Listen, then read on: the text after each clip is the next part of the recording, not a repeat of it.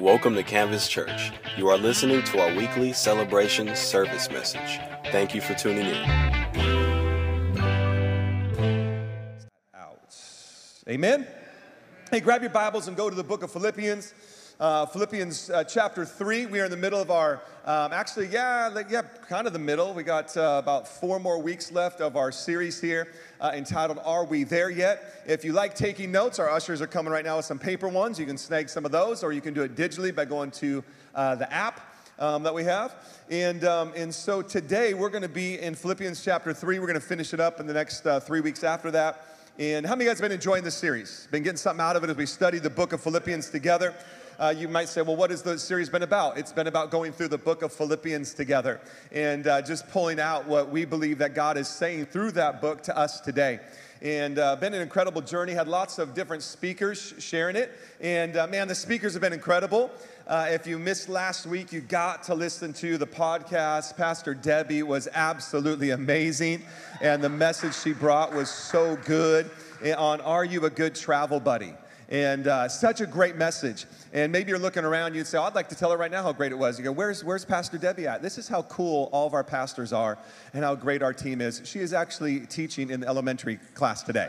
And so we're not just people that get up on stage and here in the bright lights. Aren't the lights bright today? So beautiful. I love it. But man, they serve all over the place. We serve all over the place, and so proud of our team. But man, what a fantastic message. Are we there yet? That's the question we've been asking ourselves throughout this series, and specifically the big picture of the book of Philippians is about finding joy in Christ no matter what the circumstance or the situation. We're going to continue with that theme today, but in that we've been asking ourselves, are we there yet in a lot of different areas? Like last week, are you a good traveling buddy? Are you there yet? Are you at a place where you can travel alongside somebody else and encourage them in their faith and strengthen them as you too are being strengthened? And so we're just going to continue through that thought today. But I want to just say this before we jump in today's message. I do my best as a pastor to come every single Sunday, having really wrestled with the text and fleshed everything out, at least when it comes to me and my walk and my faith, before I get on stage and present it to you. But this week, man, as I've been wrestling with this text, I found myself still this morning wrestling with it. It's really one that God's using to do a deep work in my life, even as I stand here right now. And so a lot of what you hear today, it's still in process. I'm still working through it. And so a lot of things I say today may just be coming as I'm wrestling through it. And so I share that with you because I want to invite you into the context of which I'm preaching from today. And I want to invite you in to wrestle with it as well, as I'm sure we do from Sunday to Sunday. But with that being said, I want to read to you Philippians chapter 3. I'm going to start in verse 1. Here's kind of the where we're going. The whole point of this idea that I'm about to read to you is once again going back to Christ, and are we finding our full joy, our full satisfaction, our full meaning in Him, okay? And so we're going to go there, Philippians chapter 3, starting in verse 1. I'll stop a little bit along the way, read it, then we'll pray. Verse 1. Chapter 3, book of Philippians, and it says this: whatever happens, my dear brothers and sisters, rejoice in the Lord. Took me about like 3 days just to wrestle with that thought right there. Because I will read it to you again. It says, whatever happens, my dear brothers and sisters, rejoice in the Lord. Whatever happens, no matter what the circumstance, no matter what the situation, listen to me, there's going to be a lot of whatevers in life. Whatever happens, there's going to be a lot of whatevers. There's going to be times when you're going to be battling some sickness in your life. Anybody ever battled sickness before? And you found yourself battling sickness, and you believe that God's a healer, or at least you used to believe that He's a healer until you prayed and He didn't heal you. Whatever happens, rejoice in the Lord.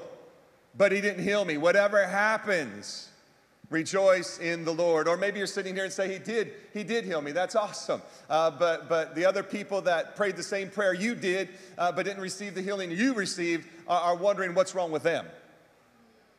Whatever happens, you're going to go through some trials. You're going to get fired from a job unjustly. Whatever happens, Rejoice in the Lord. You're going to find yourself in a little bit of a friction with somebody you thought that, man, you were lifelong friends, and now you're not friends at all anymore. Whatever happens, you're going to find yourself in ministry, and man, ministry was so awesome, and it was so fulfilling, it was so rewarding, but then you got offended. Whatever happens, rejoice in the Lord. You're going to have a picture laid out for your life and plans set forth that, man, this is the way I want things to work out, and this is the way I want things to go. And then life doesn't line up quite like that. Whatever happens, rejoice in the Lord.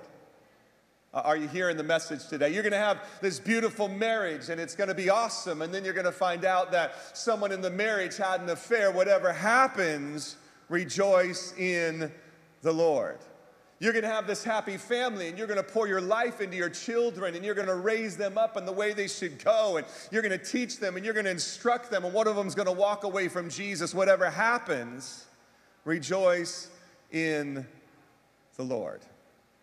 Whatever happens, rejoice in the Lord.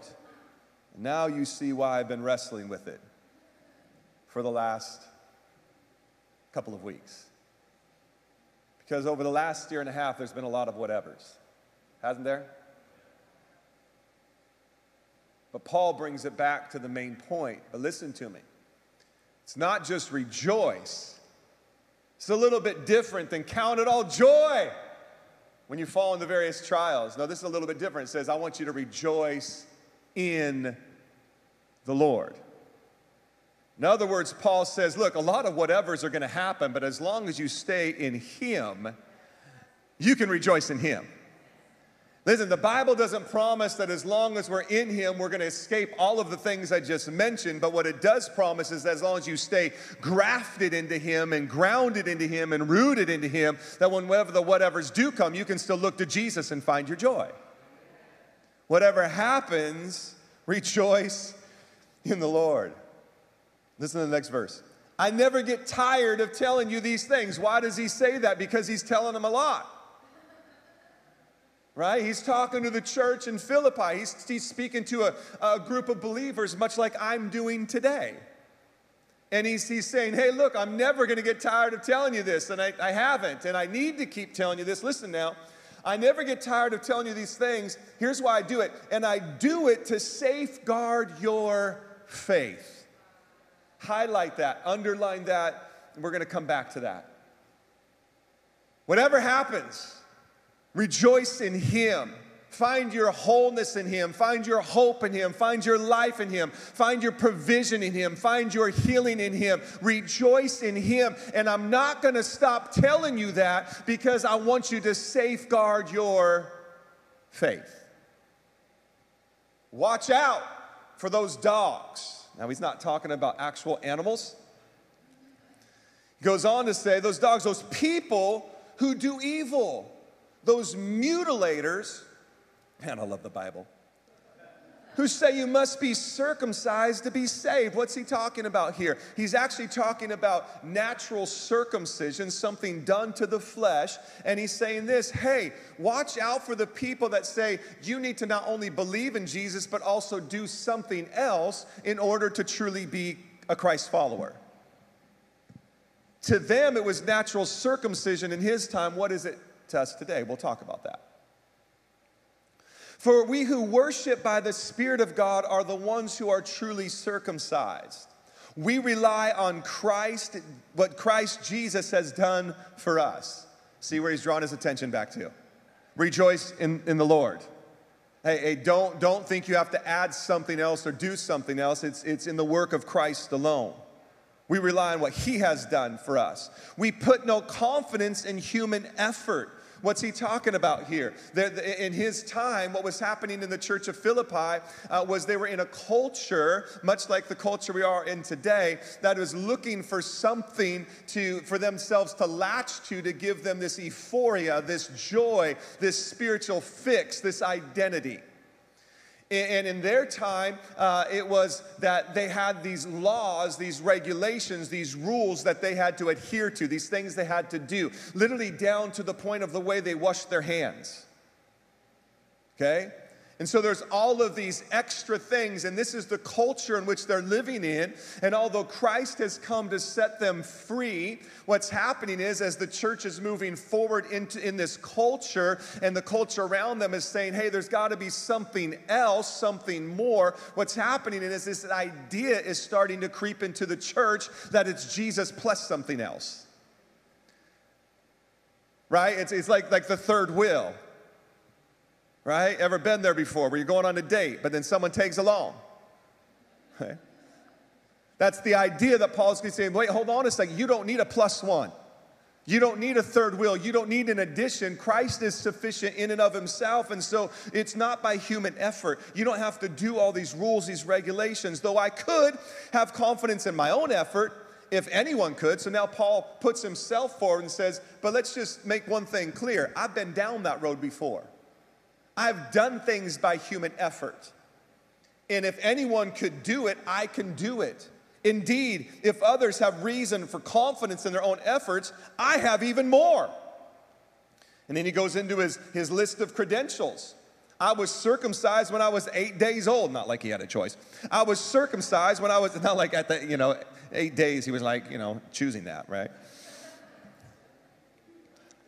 I am pure-blooded citizen of Israel, a member of the tribe of Benjamin, the best tribe, a real Hebrew. For those that are new to church, my name is Benjamin. Anyway. A real Hebrew, if there ever was one.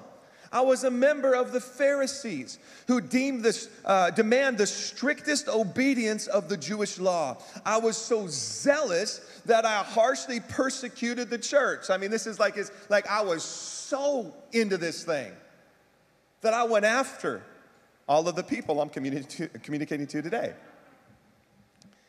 And as for righteousness, I obeyed the law without fault. So he says, hey, look, this exists. I've been down that road, and if we can boast in human efforts, I, Paul, the writer of 2/3 of the New Testament, can boast all the more. Verse 7, I once thought these things were valuable, but now I consider them worthless because of what Christ has done. I want you to highlight that. We're going to try to get into that. This is still another piece that I'm wrestling with.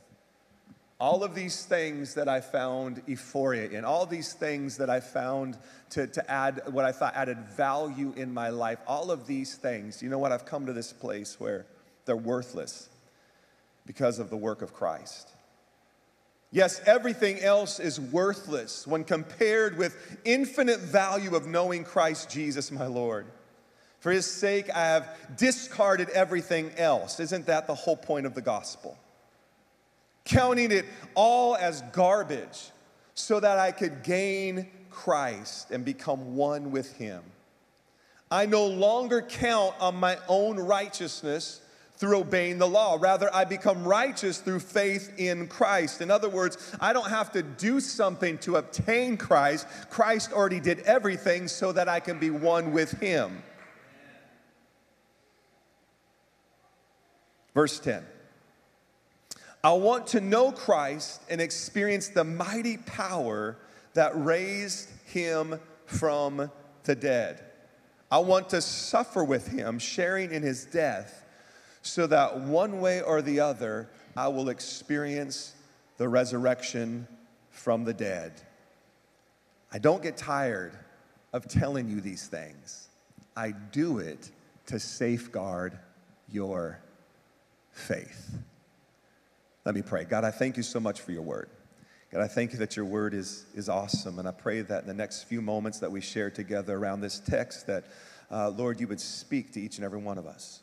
God, you would communicate, God, this thing that I've been wrestling with and wrestling through and still don't have full answers for. But God, in this place, God, we open up our hearts, we open up our minds, we open up our ears to hear the amazing word of God. And I pray it's in this place that you would help me now. Point people to you and your amazing love and the amazing plan that you have for their life. In Jesus' mighty name, amen Amen. Are we there yet? Summer road trip. Here we are. Pastor Debbie last week talked about being an amazing travel buddy. And how many of you guys like traveling with somebody? Just having somebody to be the DJ as you're driving or whatever, or your map or, whatever, your own personal Siri. It's just nice having somebody along. But when you get in a car and you go on a road trip, what's the very first thing you do or should do? You buckle up, right? It's the law. You put on a seatbelt. Why is that? Or if you're traveling with people, and some people that tend to forget about seatbelts. Maybe they're in the back seat, and so they don't have the little thing that dings at them. It's just, what do? Hey, guys, we're taking off. Is your seatbelt on, right? Why do you do that? Because you want to have a safe journey. You want people to be safe as you drive in case anything should happen. We have a tendency to put safety first, maybe even in excess in the world we live in, but we want people to be safe. We got to have safety first. And one of the greatest ways I've seen this in my lifetime is when you're a parent and you're having your first child. Right? Maybe not so much even when I was a child, but nowadays it's it's gone crazy. Like safety, first in every single. How many of you guys remember if you're married and you had maybe you're not married, but you had your first kid? How many of you guys remember having that first kid? Right? Yeah. And you're in that era where safety is everything. And so what do? You go buy the little door locks so they can't open the door, right? The little thing. You put the ones on the knobs so they can't open those doors. You put the ones on the drawers so they can't open the drawers and get into the knives, right? You put the Mr. Yuck sticker. Come on, somebody. Right? Even though they don't know what that is. They're attracted to the sticker, actually. They're like, oh, sticker, and you do all these things. You put the little things in the outlets. Right? You put things away. The greatest one is the rubber bumpers for tables. Come on, somebody. You ever seen those? I walked into somebody's house and I was like, dear Lord, how do you live, right? You can't plug anything in and everything's got a rubber bumper around it. I mean, I saw one place and even the round one had a rubber bumper and I'm like, what is happening right now? And they want to safeguard their child, right? And so they do all of these things. But how many know by the time you get to your second child, you don't give a rip? Right? I mean, first child, it's like put a helmet on them, put rubber bumpers around everything. And the next child, they're just running around, boom, walking into the table, getting cuts, and you're just like, by the third one, you're throwing your child against the table, right? It's just, you're like, you don't care, right? The first one, you're like, oh my word, we gotta protect the child. And by the second one, you're just like, oh, you fell off the back of the couch again. You'll learn one day, Sorry you're dumb now that you're older, but it's because you fell too many times on your head, whatever. It just, it digresses, okay? And here's what Paul is saying in the text. The same thing happens in your spiritual walk. When you first come to Christ, you are so careful to make sure that you are walking in the ways of God. You're actually doing a daily devotional. You're actually showing up to church, not on the third song, but my God, before worship even starts. You're in the Bible, you're in worship, you're gathering around Scripture with your family, and man, you're showing up to the small group, and you're getting all these things, and you're making sure. But what happens is by year 3, by year 4, by year 5, man, you're just running into things. Why is that? It's the same it is with the child, because as time goes on, culture creeps in. What started off as this great journey of, man, this is the way, walk ye in it. By year 3, it's like, that's a great suggestion. And Paul recognizes this. And he says, hold on a second, church. You need to safeguard your faith. You need to take some precautions. And you need to make sure that, man, everything you need is found in Jesus.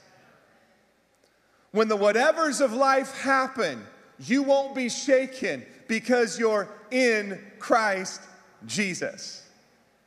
But he not only says that, he takes it a step further and says there are things out there that are actually trying to detour, distract, and destroy your faith. I mean, it's like when the child, look, there's just natural things in the house that we have that if we're not careful, yeah, the child could get hurt. And so what do? Man, we safeguard them. But then there's other influences that aren't necessarily in the house that we have to be aware of that will try to rob the child's affection, attention. Are you with me today?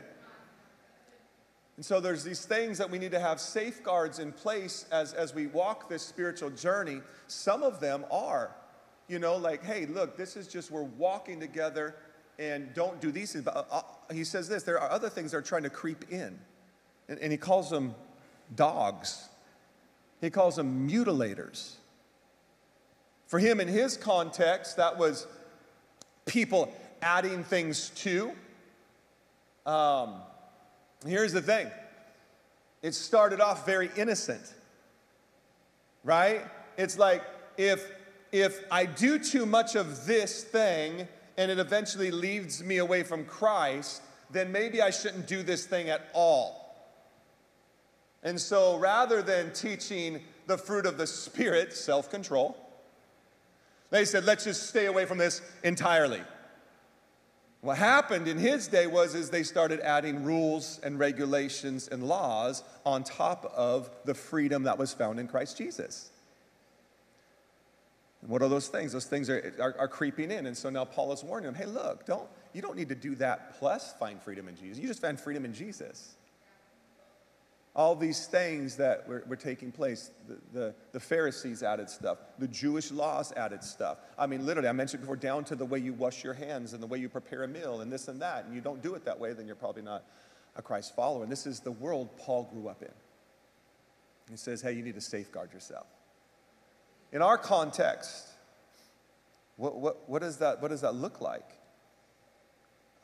Because here's what we need to remember. The whole point of what we did in our house to protect our child wasn't the safeguarding, it was the safety of the child. The whole point of what Paul's talking about here, he's not talking about, hey, we need to add extra layers to safeguard our faith. The whole point is making sure we maintain our faith. Are you with me?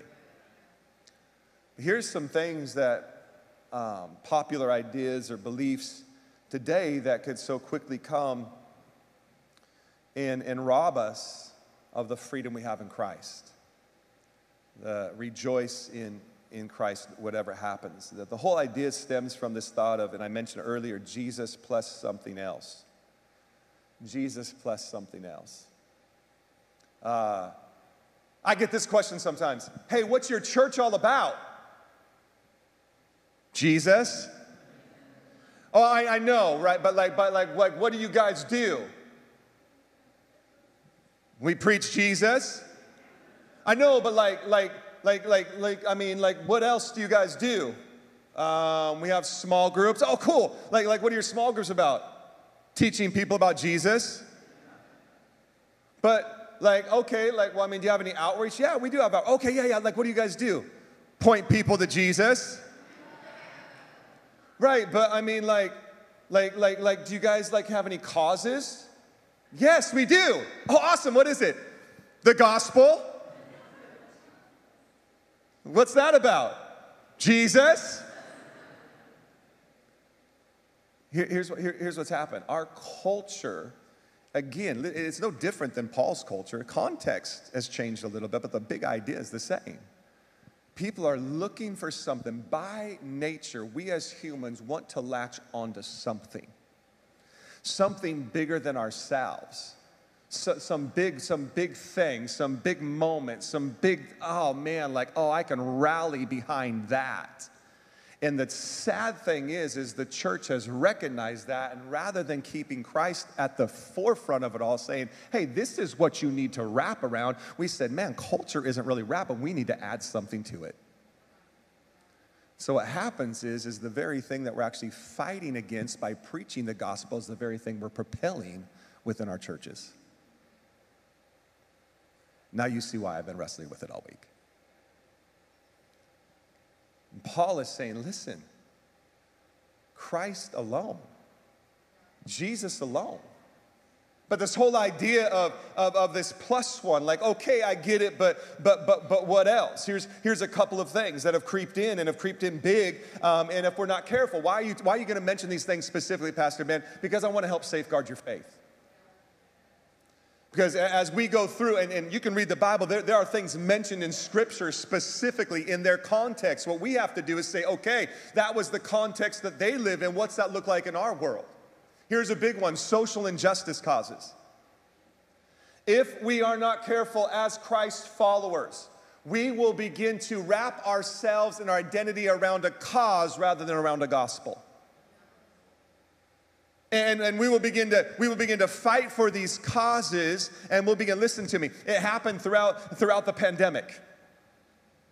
Listen, the pandemic was literally the perfect ingredient or formula, man, to grab hold of the culture we live in.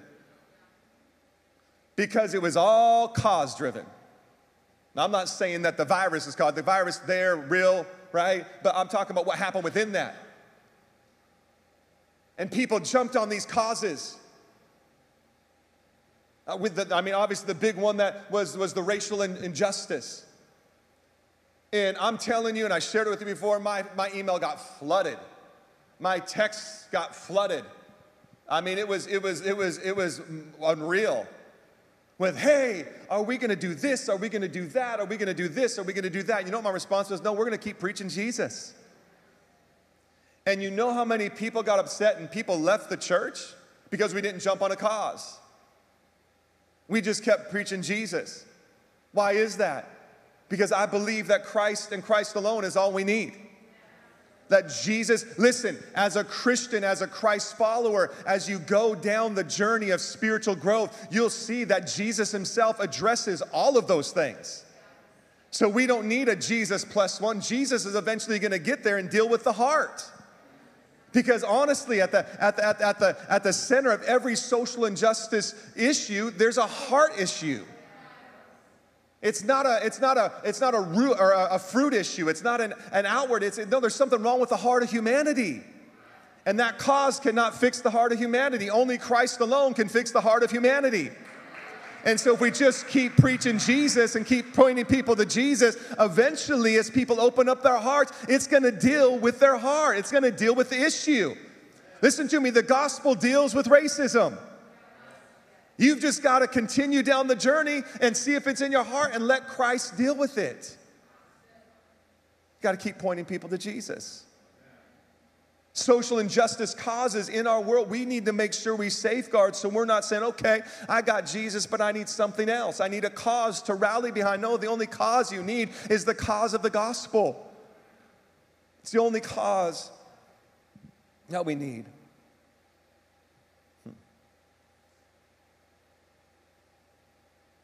How about this one? This is a big one, and maybe you've heard it, maybe you haven't. Faith deconstruction.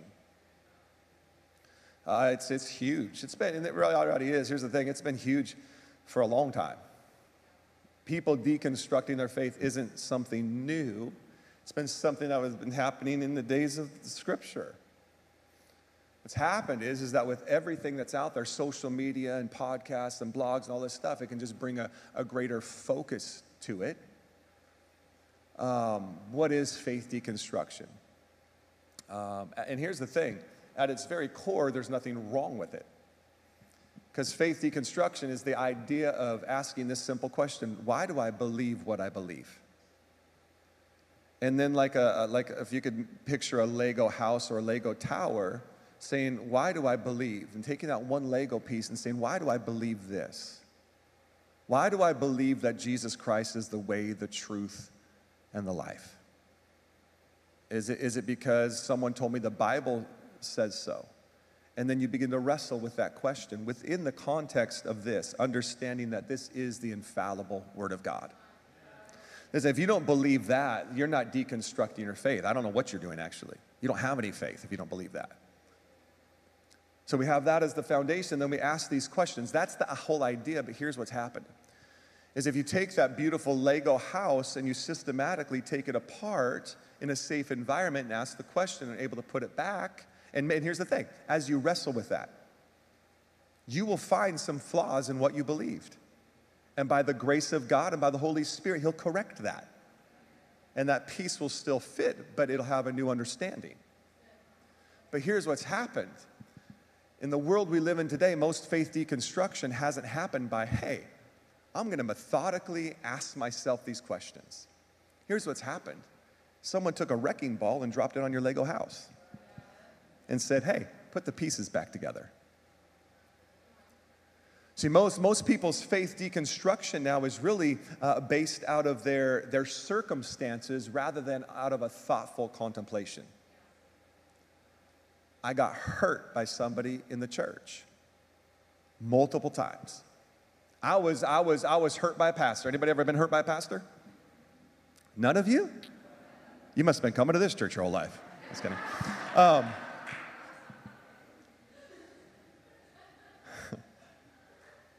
That was funny. I've been hurt by a pastor, and yet I am one. You got hurt in church. This is the biggest one. So what happens is that wrecking ball, boom, crushed your house. And now all the pieces are there. And what you do is you look at that and you say, well, then all churches and all pastors must be that way.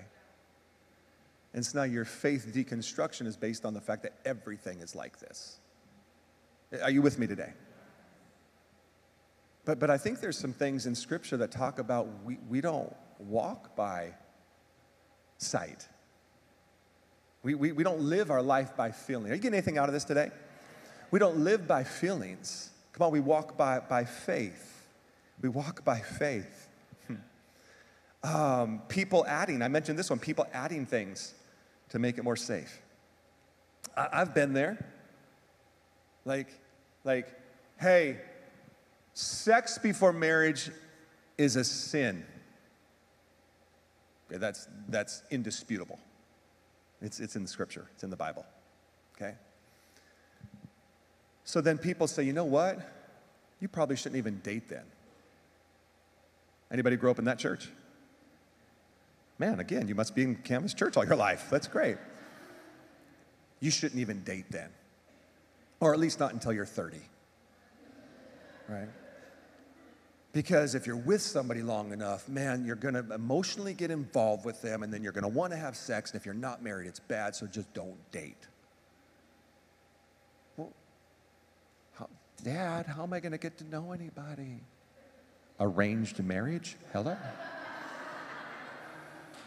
All the parents are like, yes, amen.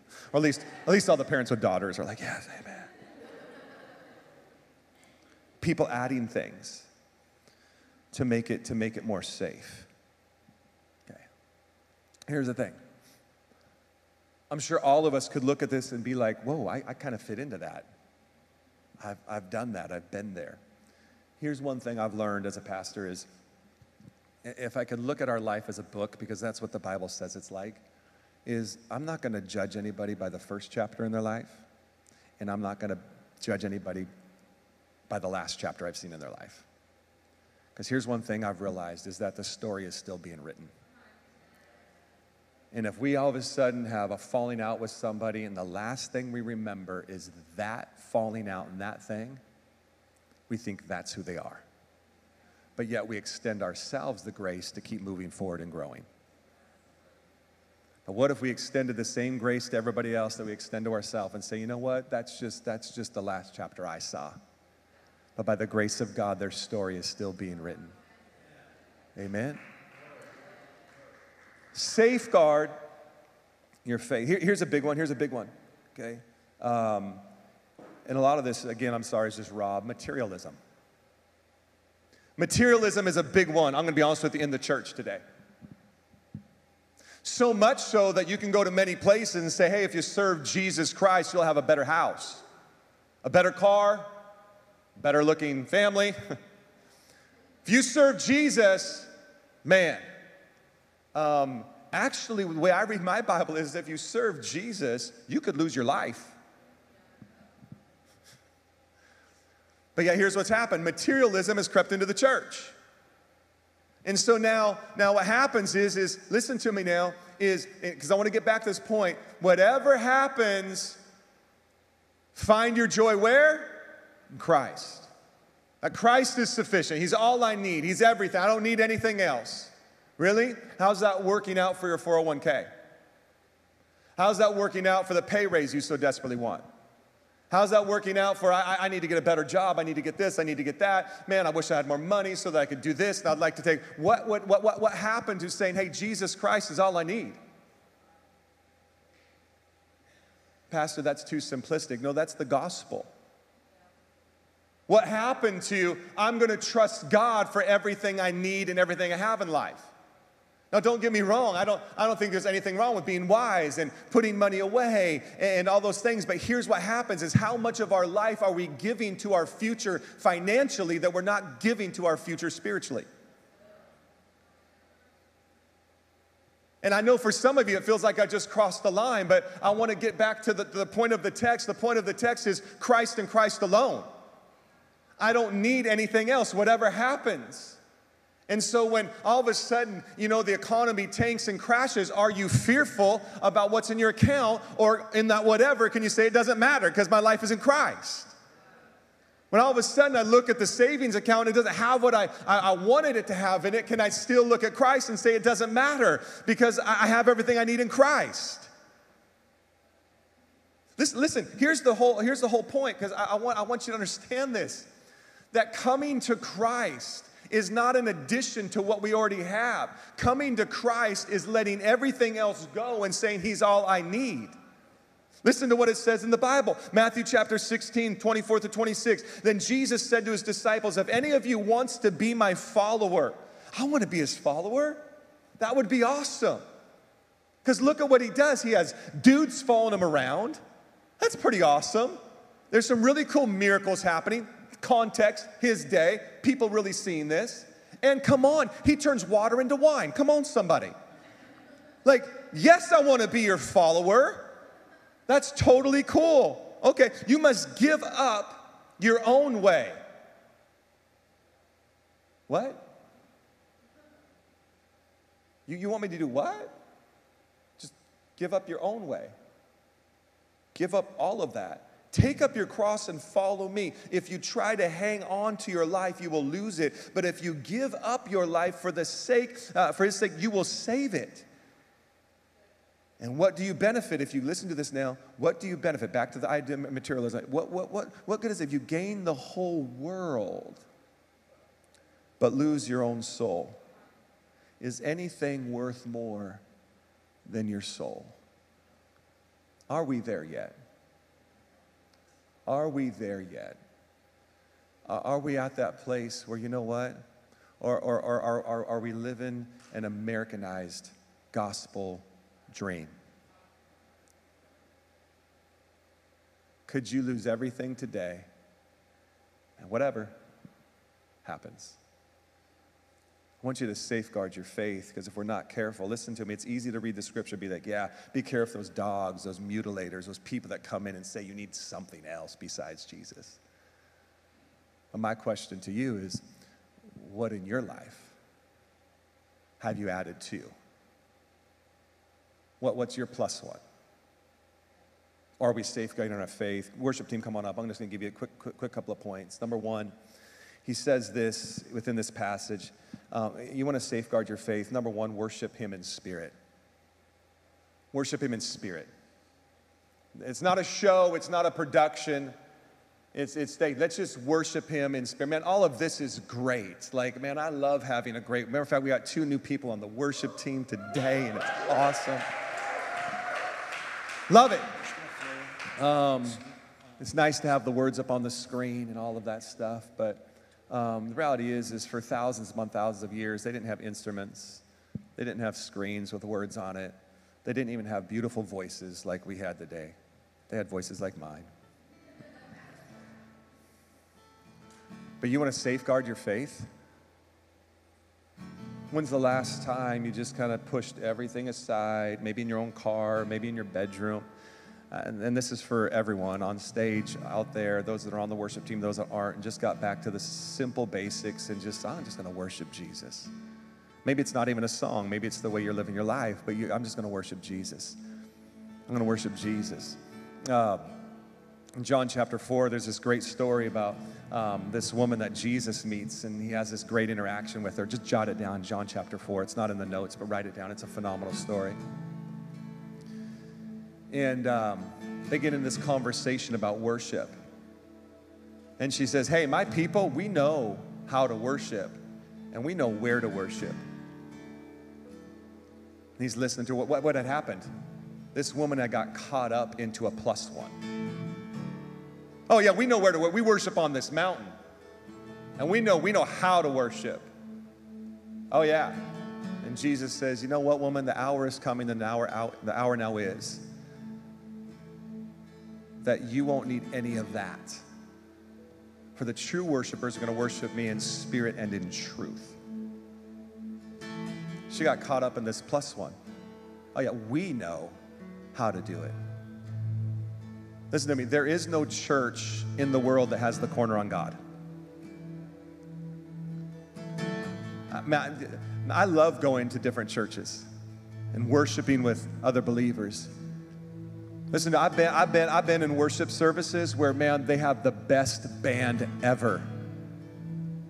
I mean, like, it's like a rock show. Anybody been there? And I enjoy it. Don't get me wrong, I enjoy it. Like, I mean, they're coming up on pedestals out of the stage. Oh, no, that was the Boyz II Men concert I went to back in the day. Sorry, got the two confused. It's pretty easy to do nowadays. Catch that later. I mean, I've been to them. That, man, it's got the best. Oh, man. I mean, we got this janky, like, printed, I don't even know what that's made of, plastic sign. And they got LED screens. And I might be a little jealous, but whatever. But I've been there. And I've worshiped, but I've been in those environments where I'm like, I feel nothing. Oh, it was a wow environment. But I'm like, But I've been to places, stepped into churches, and churches bigger than ours, and the only person up there is a dude on a guitar or a woman on a guitar, and they start singing. And man, the presence of God is, my gosh. Be careful. Don't mistake what you see works. No, don't get me wrong, I've been to those places where, man, they got everything and the presence of God is moving too. But listen to me, if you can't walk into a church and it's just someone on a guitar by themselves and be moved by the presence of God, heart check. Heart check. Got to worship Him in spirit. Man, that place that we touch Him and place of intimacy.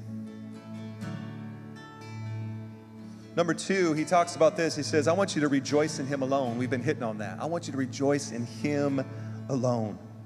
No matter what you're walking through, no matter what you're dealing with, man, I'll be honest with you. Number 2 right here, boom, highlight it in case you haven't caught it. That's the one I've been wrestling with. Wrestled with it this last week. To the point, I'm a very transparent, and I'll probably, my wife's already looking at me like, what are you about to say? We were having this really in-depth conversation. And as we were driving to have dinner with some friends, and we were talking about life in church, and she just stopped. She goes, Ben, are you mad at God?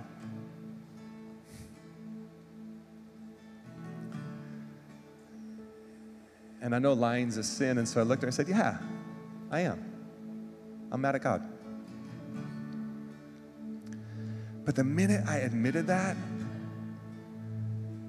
wow, and I realized that God's not mad at me for being mad at Him,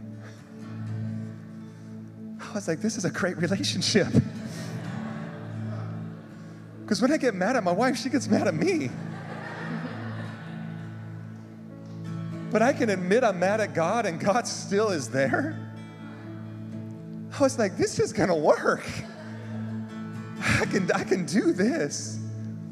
And man, we just had this beautiful conversation on the way down, and then had this amazing time out to dinner with these friends. And by the time I got home, I was just like, I'm good. I'm good. Can I tell you something? God is not scared of you being mad at Him. The thing you probably need to worry about is if God's mad at you. But I want to tell you something. He's not mad at you. There's nothing you can do to get you to separate from the love of God that is found in Christ Jesus. And so I'm just learning. I'm learning to rejoice in Him alone. I'm learning to rejoice in Him alone. As your pastor, I'm learning that. I'm learning that. Because this next one, number 3, have no confidence in the flesh. What is he saying here? He's saying have no confidence in human effort. Breaking that down to the very basics. Listen, man, there's nothing you can do to be saved. Christ has done it all.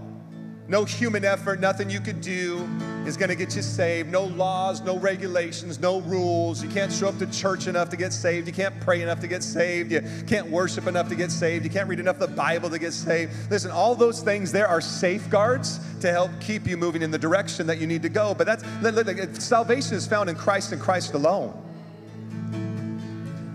But sometimes it seems like once we get saved, we feel like we need to apply effort in order to grow. Now, don't get me wrong, like there's safeguards, like we should be in the Bible, and man, we should be around believers. There's value to that. But if we're not careful in our spiritual journey, like your pastor, you'll find yourself exerting so much effort to try to get something to happen. I mean, right? Like, we've been there. That was part of the conversation the other night. And it's just like, what do I need to do? You ever been there before? What do I need to do to get this marriage to work submitted to Christ? What do I need to do to get this business to take off? I don't know if it ever will, but I'll tell you this, if you submit it to Christ, you'll have a lot more joy, even if it fails.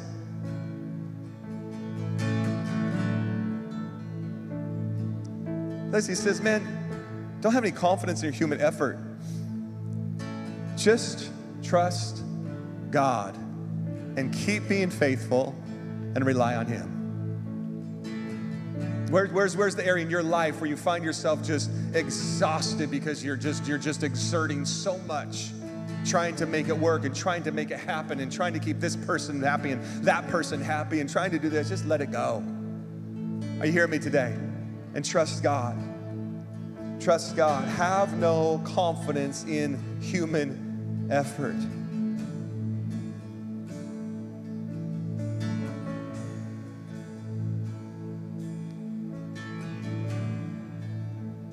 Going back to the first verse, whatever happens, go and stand to your feet. So I want you to do as we close this message out today is, I want you to walk away wrestling with it like I'm still wrestling through it. Like whatever happens, what is the whatever in your life that is robbing you of joy? What is the whatever in your life right now that is robbing you of fulfillment? Because whatever happens, rejoice in Him. Rejoice in Him. Finances are depleted. Relationships are broken. Health isn't where it needs to be. Marriage isn't as strong as I hoped. Can't seem to find fulfillment in this thing. Whatever happens, whatever happens. Everything else, listen to me, is temporary. Everything else is fleeting. Everything else is listen, your marriage will be a lot happier if you discover full joy in Christ.